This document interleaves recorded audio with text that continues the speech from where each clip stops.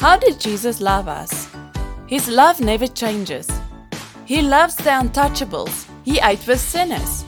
He loved all the people equally.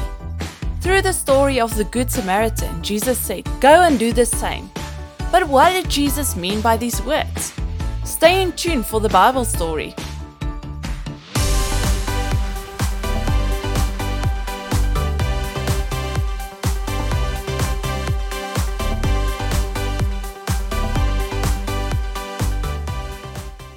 A Jewish man was traveling from Jerusalem to Jericho.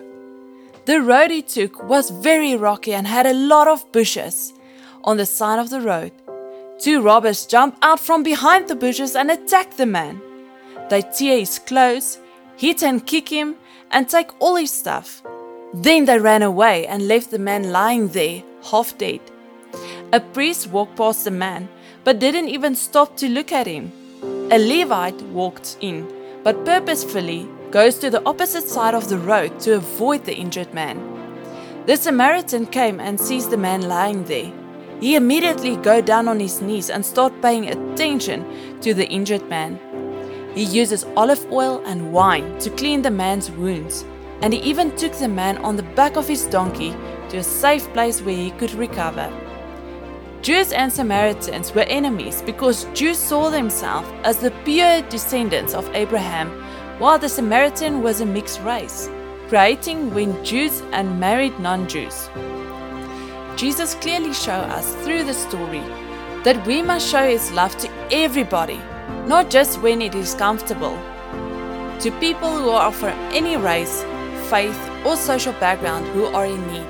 Wherever you live, there are people in need close by. How do we show them the love of Jesus? The memory verse for the day is John 13 verses 35. By this, all people will know that you are my disciples, if you have love for one another.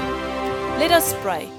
Dear Father, thank you for teaching me how to love other people that are not like me, that are not the same race as me, that doesn't go to the same school as me or to the same church.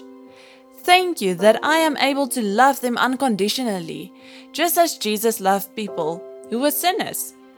I pray that I reveal who Jesus is to everyone. In Jesus' name, amen.